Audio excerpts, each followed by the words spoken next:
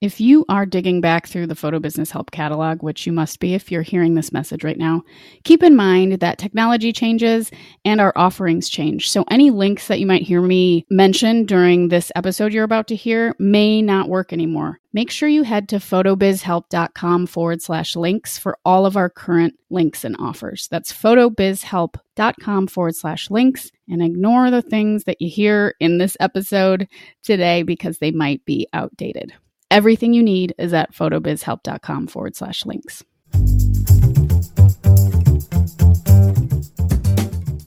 This is the Photo Business Help Podcast, a place for photographers who want to earn money with photography and live a better life.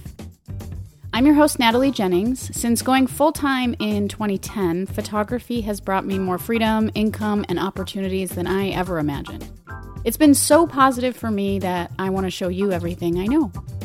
You'll learn more than just businessy things, though, including my favorite ways to be mindful and happier on this journey.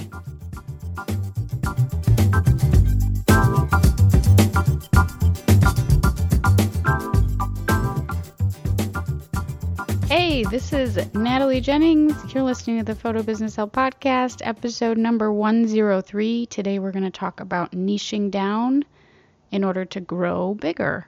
Before we dig into today's episode, remember that photobizhelp.com is now live. You can also go to photobizhelp.com, so that's cool.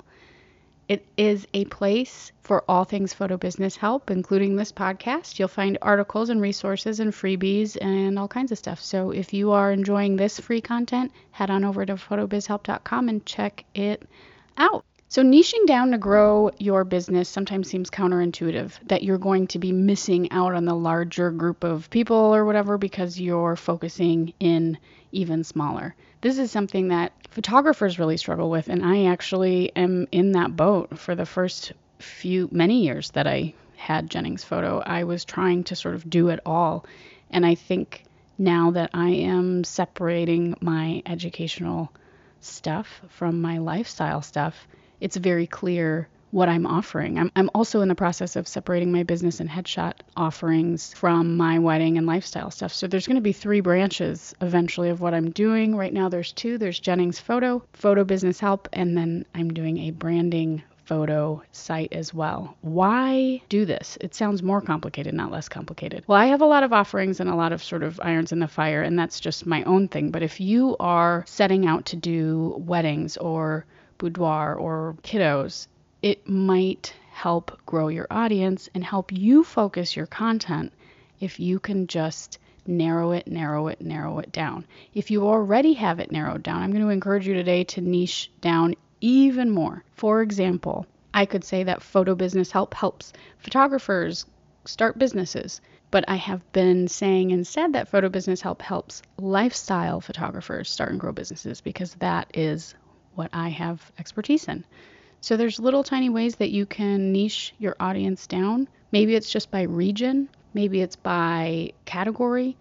Maybe it's by something like indoor stuff or outdoor stuff or whatever. So thinking about how you can niche down even more is going to help you craft a better message for your audience and also really, really narrow in on your ideal client. There's a few other reasons to niche. One is that you end up with a better customer relationship because you know your ideal client so well. So you're going to be able to interact with them, anticipate what they're interested in a lot more if you are focused on one specific type of client rather than 5 or 10 different specific types of clients. It's going to help you when you sit down to create stuff to be like, oh, I know exactly what I need to do for this particular client. You're also going to develop a lot more trust when you niche down because you're going to be viewed as more of an expert. The more you niche down in one single area, the more you are going to gain authority in that area. So you do want to be viewed as more of an expert rather than just a jack of all trades kind of photographer. So that's something to consider as well. Finally, niching down is a really defined market. I've already sort of said this in so many words, but defining who you're going to market to and who you're going to create content for is the most valuable thing that you can do in your business. Otherwise, you're just confused and your message isn't consistent and you're putting out stuff one week that doesn't really mesh with what you're putting out the next week, and it just kind of gets all mixed up. So the more you can niche down, the better. If you need to separate out two different things, I know many photographers that have their boudoir account and their wedding account, for example. It sounds more complicated, but it's actually a great way to attract the right people to the right account. So that's today's show. I'll be back soon.